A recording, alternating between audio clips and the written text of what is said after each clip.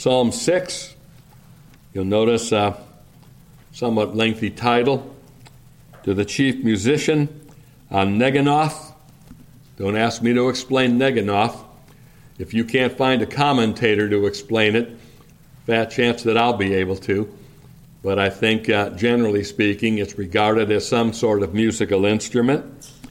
To the chief musician on Neginoth, upon Sheminith, a psalm of David. O Lord, rebuke me not in thine anger, neither chasten me in thy hot displeasure. Have mercy upon me, O Lord, for I am weak. O Lord, heal me, for my bones are vexed. My soul is also sore vexed, but thou, O Lord, how long? Return, O Lord, deliver my soul. O save me for thy mercy's sake. For in death there is no remembrance of thee. In the grave who shall give thee thanks? I am weary with my groaning. All the night make I my bed to swim. I water my couch with my tears. Mine eye is consumed because of grief. It waxeth old because of all mine enemies. Depart from me, all ye workers of iniquity. For the Lord hath heard the voice of my weeping. The Lord hath heard my supplication. The Lord will receive my prayer. Let all mine enemies be ashamed and sore vexed. Let them return and be ashamed suddenly. The thing to keep in mind about this psalm is that it is a psalm of David. And we know David to be a man after God's own heart. And yet, what you find David doing in this psalm is mourning, lamenting over his sin and his weakness. It's the mark of a godly man, the mark of a man after God's own heart, that he is that sensitive to his own sin. Then if you would look with me in Matthew chapter 5, this is the very beginning now of the Sermon on the Mount. This is Christ's sermon. And I better not let this opportunity go by to say again what I say every time we turn to any part of the Sermon on the Mount. Best sermon ever preached by the best preacher that ever lived. This is Christ's sermon. We do well to give heed to it. Verse 1, Matthew 5. And seeing the multitudes, he went up into a mountain, and when he was set, his disciples came unto him. And he opened his mouth and taught them, saying, Blessed are the poor in spirit, for theirs is the kingdom of heaven. Blessed are they that mourn, for they shall be comforted.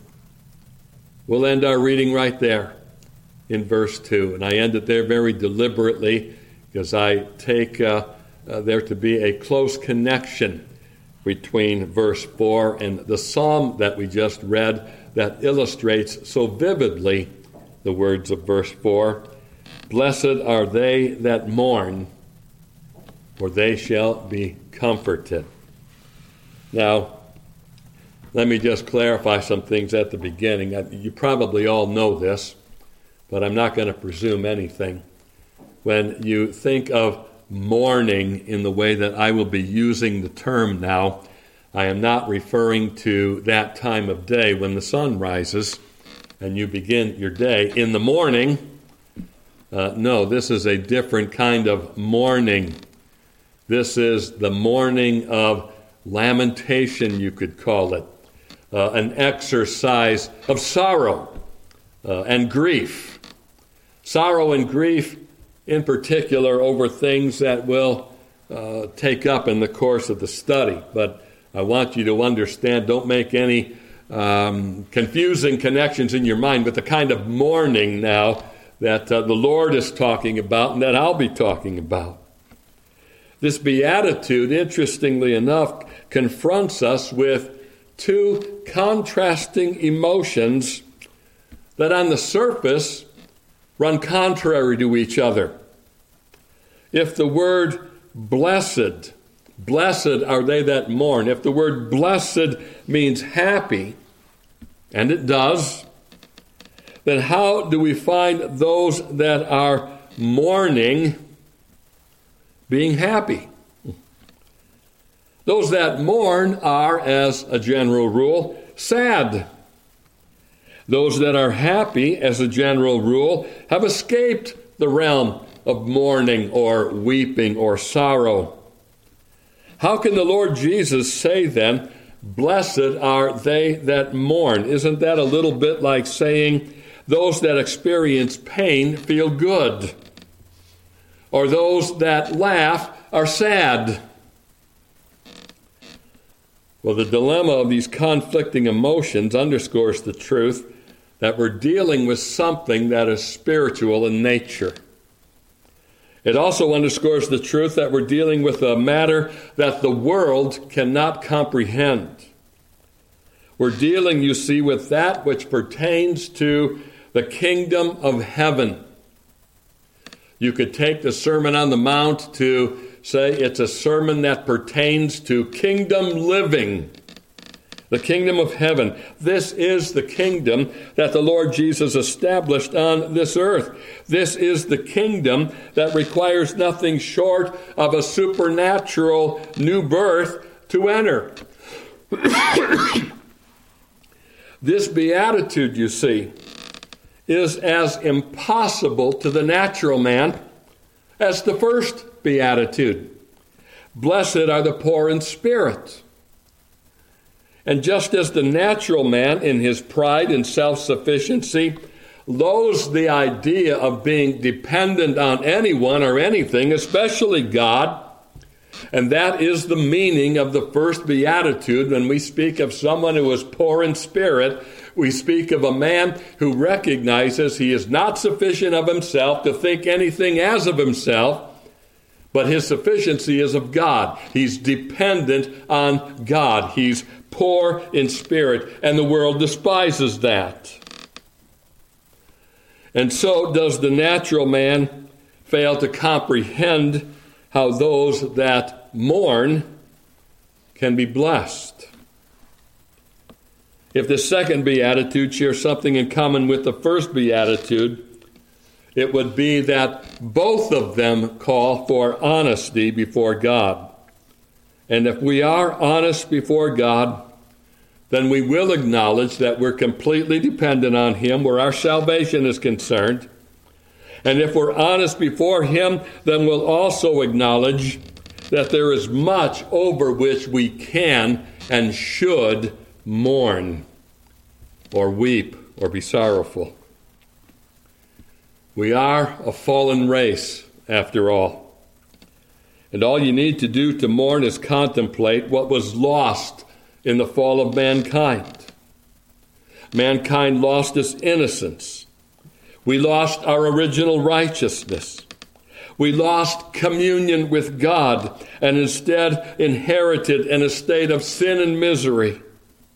You gained a depraved nature and you earned the wages of sin, which is death. And this estate of sin and misery is something that not only affects you personally, but its effects are felt all around you.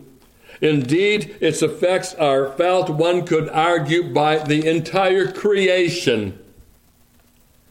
So Paul tells us in Romans 8 and verse 22, for we know that the whole creation groaneth and travaileth in pain together until now.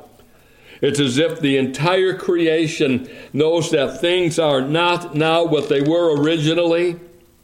And this common intuition about the origin of creation and current state of things creates a universal groaning, as it were. You could say that the creation all around us mourns the current state of things. And against this backdrop of a sin-cursed world can be found those that refuse to see beyond it. These are the ones that are so tied to this world that their entire purpose for existing is to draw whatever pleasures they can for the brief years that they're here, Eat, drink, and be merry, for tomorrow we die would be their philosophy of life.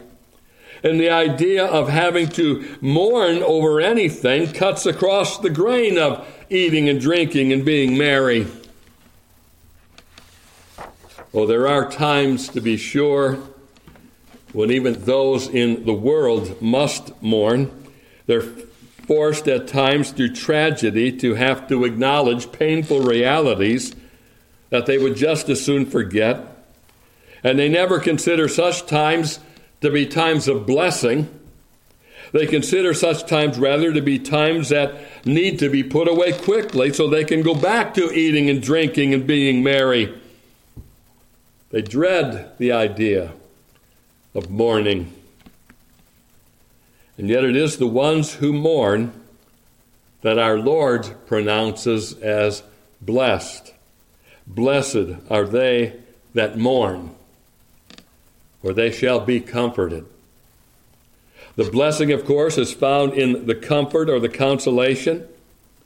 And we know this term comfort is used quite often in the New Testament in connection with the Holy Spirit and his ministry to the people of God. It's a word that describes one coming alongside of. You sometimes hear, maybe you're familiar with the term paraclete.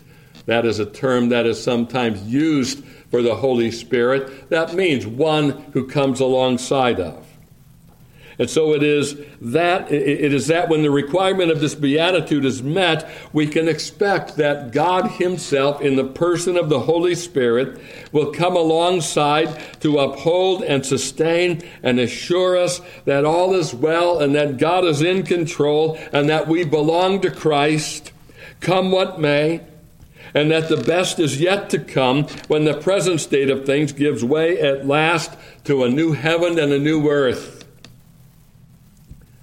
I want to tell you, I've been blessed up to this point. We haven't gotten very far into it, but I've been very blessed to be facilitating the course in eschatology to Richard Craig.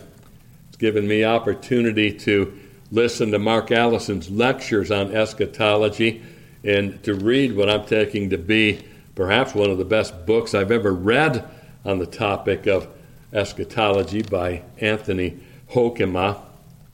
And the thing that I love about the course and that I love about this author's outlook is that eschatology serves the purpose of making us look ahead. We look ahead to better things to come. We're not so captured by this world that we can't see beyond it. So what I want to call your attention to this afternoon in the moments that remain is this second beatitude. Blessed are they that mourn, for they shall be comforted. And what I want us to consider is the comfort that comes to those that mourn. The comfort that comes to those that mourn. And in order to gain the blessing of this comfort, there are certain things that must be understood and appreciated, some things that need to be distinguished. Think with me, first of all, that we must know something of the nature of this mourning. The Lord has something very definite in view when he says, blessed are they that mourn. He is not holding out a blank check, so to speak, that pertains to any and every kind of mourning. There is a right kind and a wrong kind of mourning. Paul draws a very clear distinction between them in 2 Corinthians chapter 7, verses 9 and 10, where we read, Now I rejoice not that ye were made sorry, but that ye sorrowed to repentance. For ye were made sorry after a godly manner. And that word, were made sorry, that conveys the concept of mourning, being made sorry. For ye were made sorry after a godly manner, that ye might receive damage by us in nothing. For godly sorrow worketh repentance to salvation, not to be repented of, but the sorrow of the world worketh death. So you see in those verses very clearly how Paul makes a distinction between a right and a wrong kind of sorrow, a right mourning and a wrong kind of mourning. Godly sorrow and the sorrow of the world are two kinds of mourning that are contrasted in those verses. The world's sorrow could be described in a number of ways. For example, the world's sorrow can be described as the sorrow that comes when the sinner is denied his sin. Sinners mourn, in other words, when they can't have their sin. They mourn when their conscience acts to accuse them of their sin. They meet resistance to their sin by the accusing voice of their conscience, and that causes them to mourn, not over the sin, but over the conscience that's accusing them. You recall the struggle that Paul describes in Romans chapter 7? The things that he would not, he finds himself doing. The things that he would, he finds himself not doing. It's actually a matter of controversy among some commentators as to whether or not Paul is describing the Christian or an unbeliever in that passage in Romans. I can remember discussing the matter many years ago with a student at Bob Jones. This man was working on his PhD at the time, and in the course of his studies, he had discovered from the writings of the Greek philosopher Plato language that was very similar to the language that Paul uses in Romans chapter 7. So striking was the resemblance that I suppose some would think that Paul perhaps was drawing from this Greek philosopher when he writes the way he does in Romans 7. The similarity between Paul and Plato, at any rate, led this student to conclude that the conflict being described by Paul exists in the minds also of those that are unsaved. Now, I have no doubt that a struggle does exist in the minds of unsaved sinners, but the struggle is the complete opposite of what Paul is describing in Romans 7. The struggle in the case of the sinner is between his desire for sin and his conscience that tells him that his sin is wrong. He doesn't want to hear that. He hates that.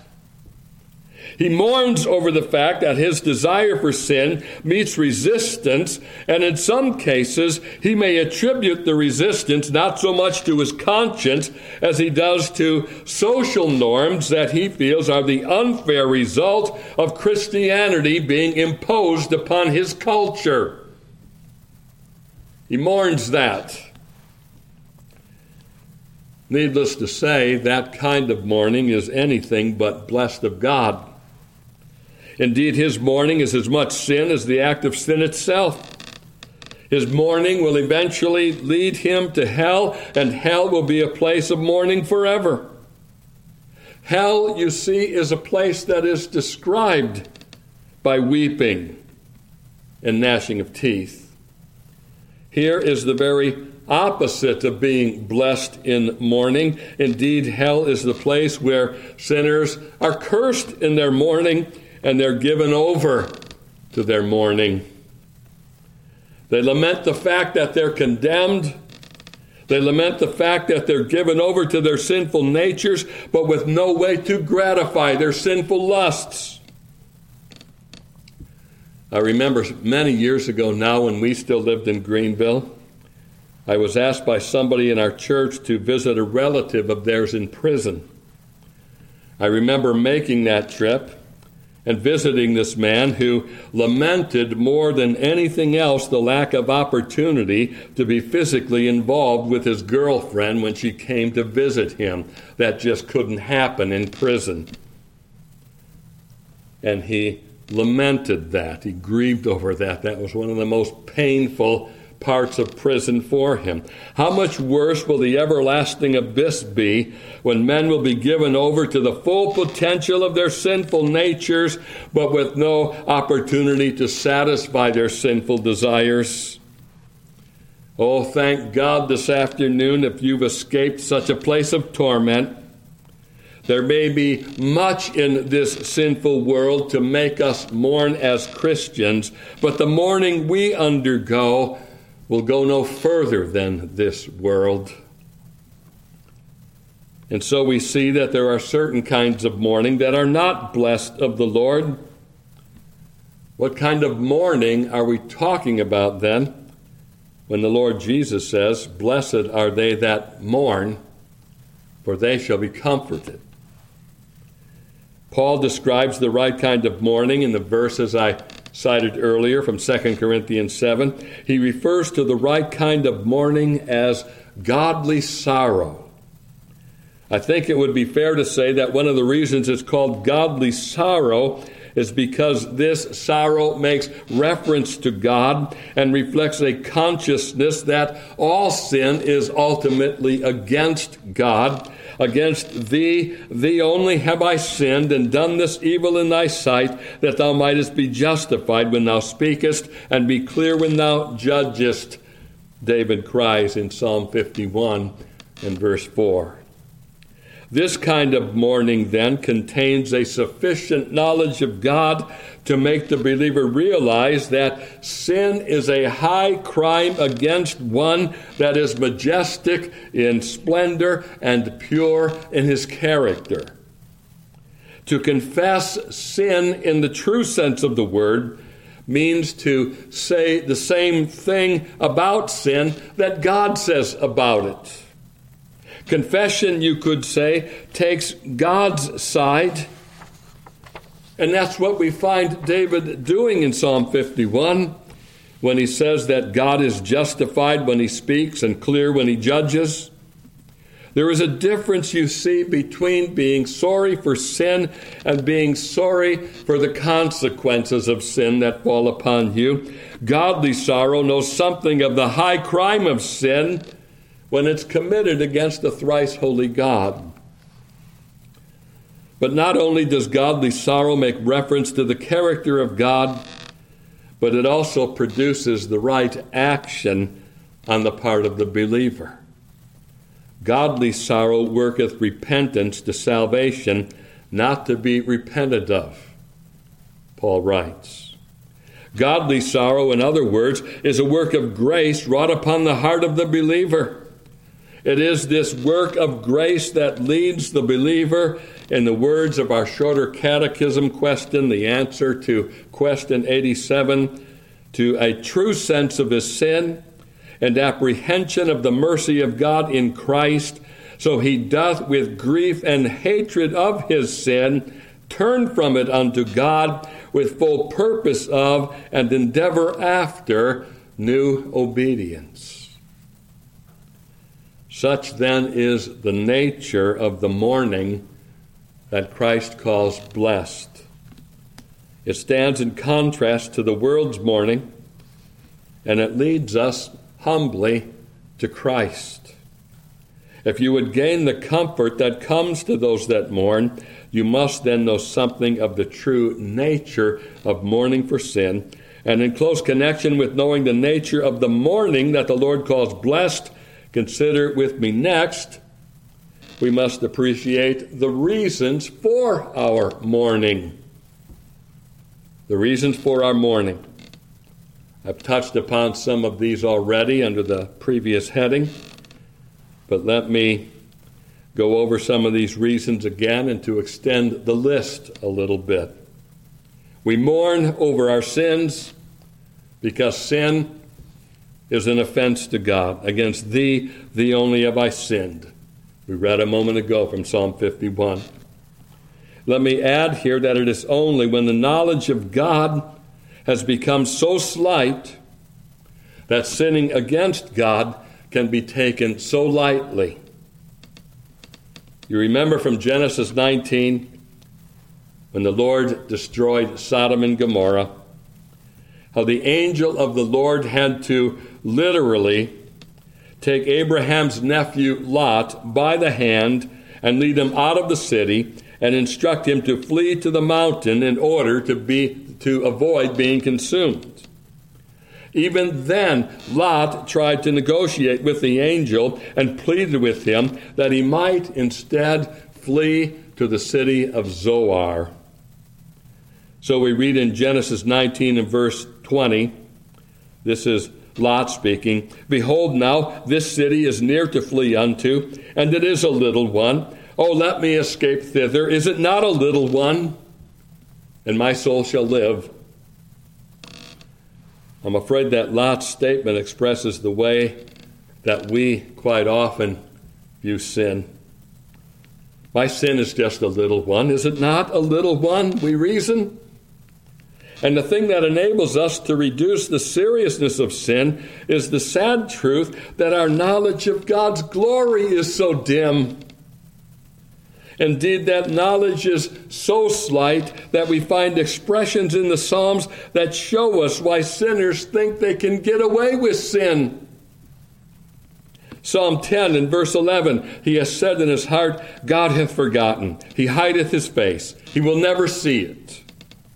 Or Psalm 64 and verse 5, they encourage themselves in an evil matter. They commune of laying snares privily. They say, who shall see them? Or Psalm 94 and verse 7, yet they say, the Lord shall not see, neither shall the God of Jacob regard it. Such statements reveal a very dim knowledge of the holy.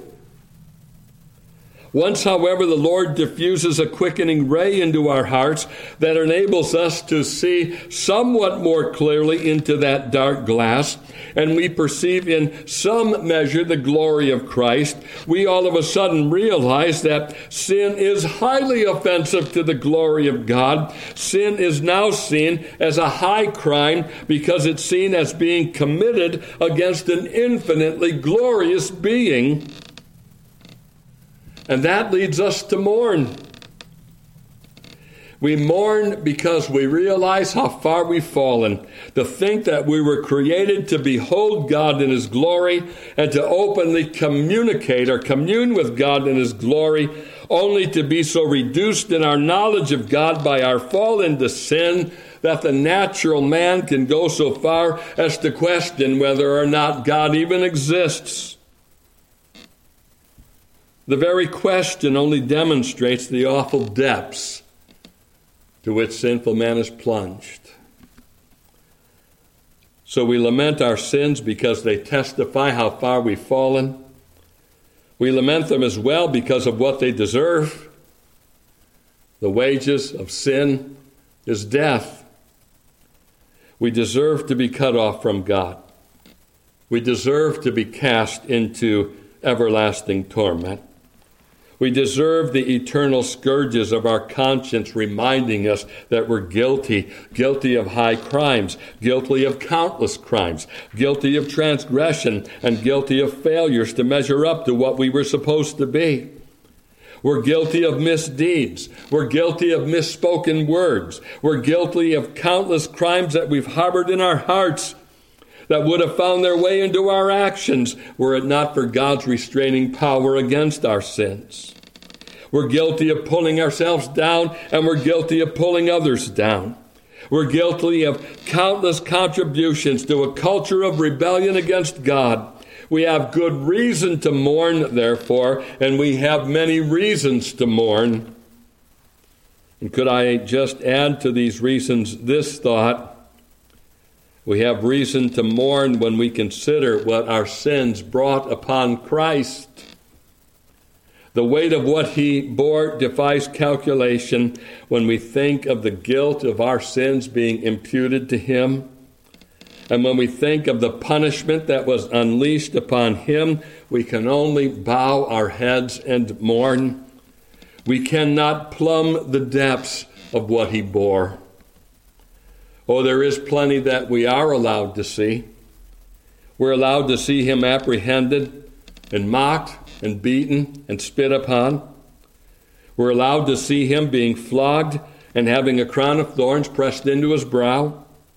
And we're allowed to see Him being led away to Mount Calvary, where we behold strong men driving nails into His hands and feet, and then suspending Him between heaven and earth, nailed to a cross. We're allowed to see the Son of God crucified, in other words, and this in itself bears some testimony to the awfulness of our sins. But when the time comes for the crowning penal affliction to be unleashed upon Christ, even the severance of His Father's love, Not even the authors of Holy Scripture are allowed to attempt to describe that scene. They must instead report that a veil of darkness was drawn across the land from the 6th to the 9th hour, and from behind that veil of darkness we are able to hear our Savior's cry, my God, why hast thou forsaken me?" Here at the cross, then, is where we truly learn to mourn over our sins. Zechariah prophesies of a future time for the Jews. In Zechariah chapter 12 and verse 10, he writes, "They shall look upon me whom they have pierced, and they shall mourn for him, as one mourneth for his only son, and shall be in bitterness for him, as one that is in bitterness for his firstborn. In that day shall there be a great mourning in Jerusalem, as the mourning of Hadad Rimmon in the valley of Megiddon."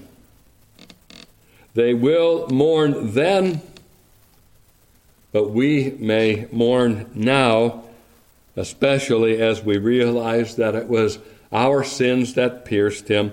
It was our iniquities that brought about his sufferings. It was our transgressions that left him suspended between heaven and earth and subjected to his Father's wrath.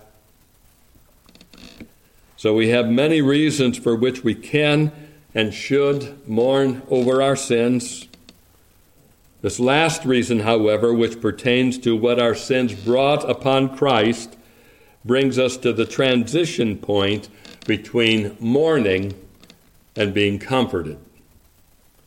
Consider with me, therefore, that in order to gain the comfort that comes to those who mourn in the right way and for the right reasons, thirdly and finally, we must know and appreciate the grounds for our comfort.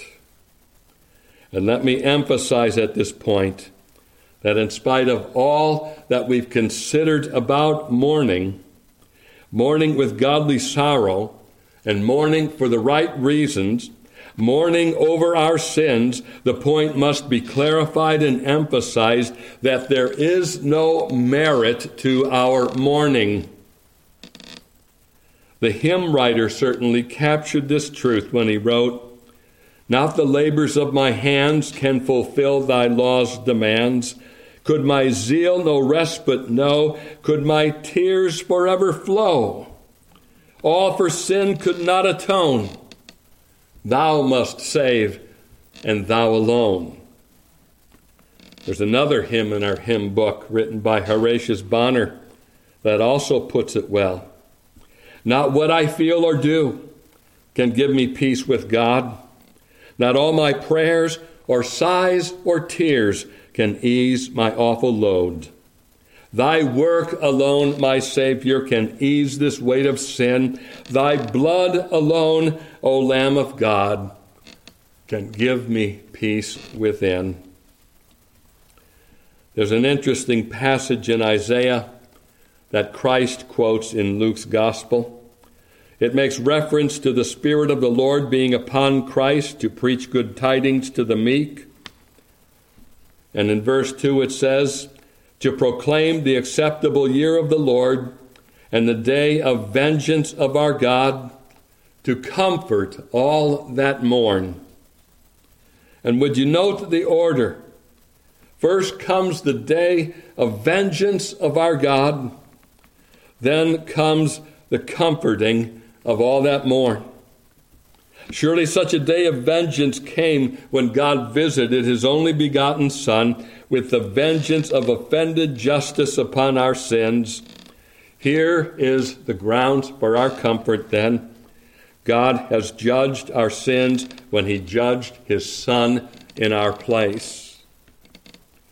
Isaiah again captures the transition from mourning to comfort when he writes in chapter 38 in verse 17, "Behold, for peace I had great bitterness, but thou hast in love to my soul delivered it from the pit of corruption, for thou hast cast all my sins behind thy back." Our peace was lost by the fall of man, and great bitterness was our portion. But Christ has loved us with a love that would take him all the way to Calvary's cross. And based on what he accomplished at the cross, Isaiah could write, "Thou hast cast all my sins behind thy back." It is on the grounds of his atoning work, therefore, that Christ himself could speak through Isaiah and say that he would appoint unto them that mourn in Zion, to give unto them beauty for ashes, the oil of joy for mourning, the garment of praise for the spirit of heaviness, that they might be called trees of righteousness, the planting of the Lord, that he might be glorified. As I said near the beginning of our study, kingdom living calls on the subjects of the kingdom of heaven to be honest before God. What a blessing, then, that we need not skirt the issue of sin in our lives. We need not deny it or invent excuses for it. We need not downplay, as some do, the magnitude of our sin or our guilt. What we do, rather, is to honestly and humbly acknowledge our sins, or in other words, we mourn over our sins. And in the process of our mourning, the Spirit of Christ comes alongside us, and he testifies to us that Christ is ours and we are his. The Spirit reminds us of Christ's nail-scarred hands, that our sins have been paid for and that we have been redeemed. He testifies to us that with the shedding of his blood, we have been reconciled to him and have been brought into the family of God. And based on the shedding of his blood, he teaches us how he can be faithful and just to forgive us our sins and to cleanse us from all unrighteousness. And as a result of what he says to us by his Spirit and through his word, we enter into the joy of being comforted. Oh, there is certainly much in this world, isn't there, that can lead us to mourn. We mourn over the departure of our nation from its heritage of godliness. We mourn over what could be considered the deplorable state of Christianity in our day. We mourn over what appears to be the success of compromise and apostasy, and we mourn over our own inability to seem to be able to stem such a flood tide of iniquity. And then we mourn over our own sins and shortcomings. It grieves us that all too often we find ourselves cold and hard-hearted toward the things of God. This is all part of kingdom living. And it certainly represents for some of us a vast change to the way we used to be. We used to mourn over our inability or lack of opportunity to gratify our carnal lusts. The power of the gospel has changed that. And now we mourn over the sins that too easily beset us. Thank God we're not left to our mourning. Thank God that such mourning indicates that we are the true subjects of the kingdom of heaven. And thank God we are blessed in our mourning because Christ himself testifies to us that our sins are under the blood. Kingdom living, then, is humble living, which leaves no room for pride, and it's blessed living because it issues in great assurance that we are accepted in the beloved and that we are accepted for Jesus' sake. Let's close then in prayer.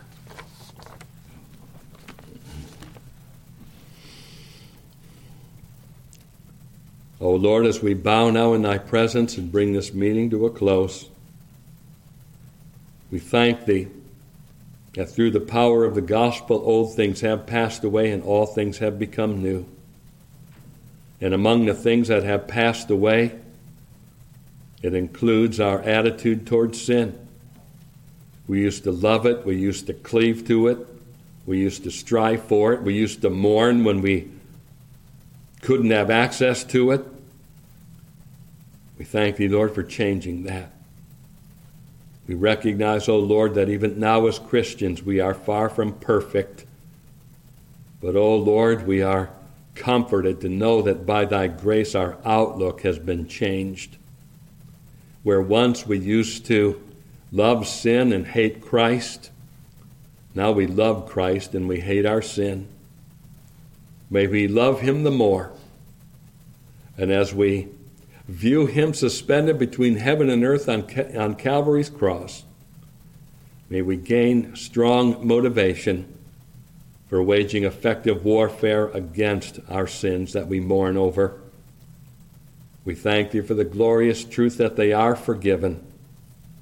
Now, Lord, in thy power, help us in our mourning to overcome them. We ask these things in Jesus' name. Amen.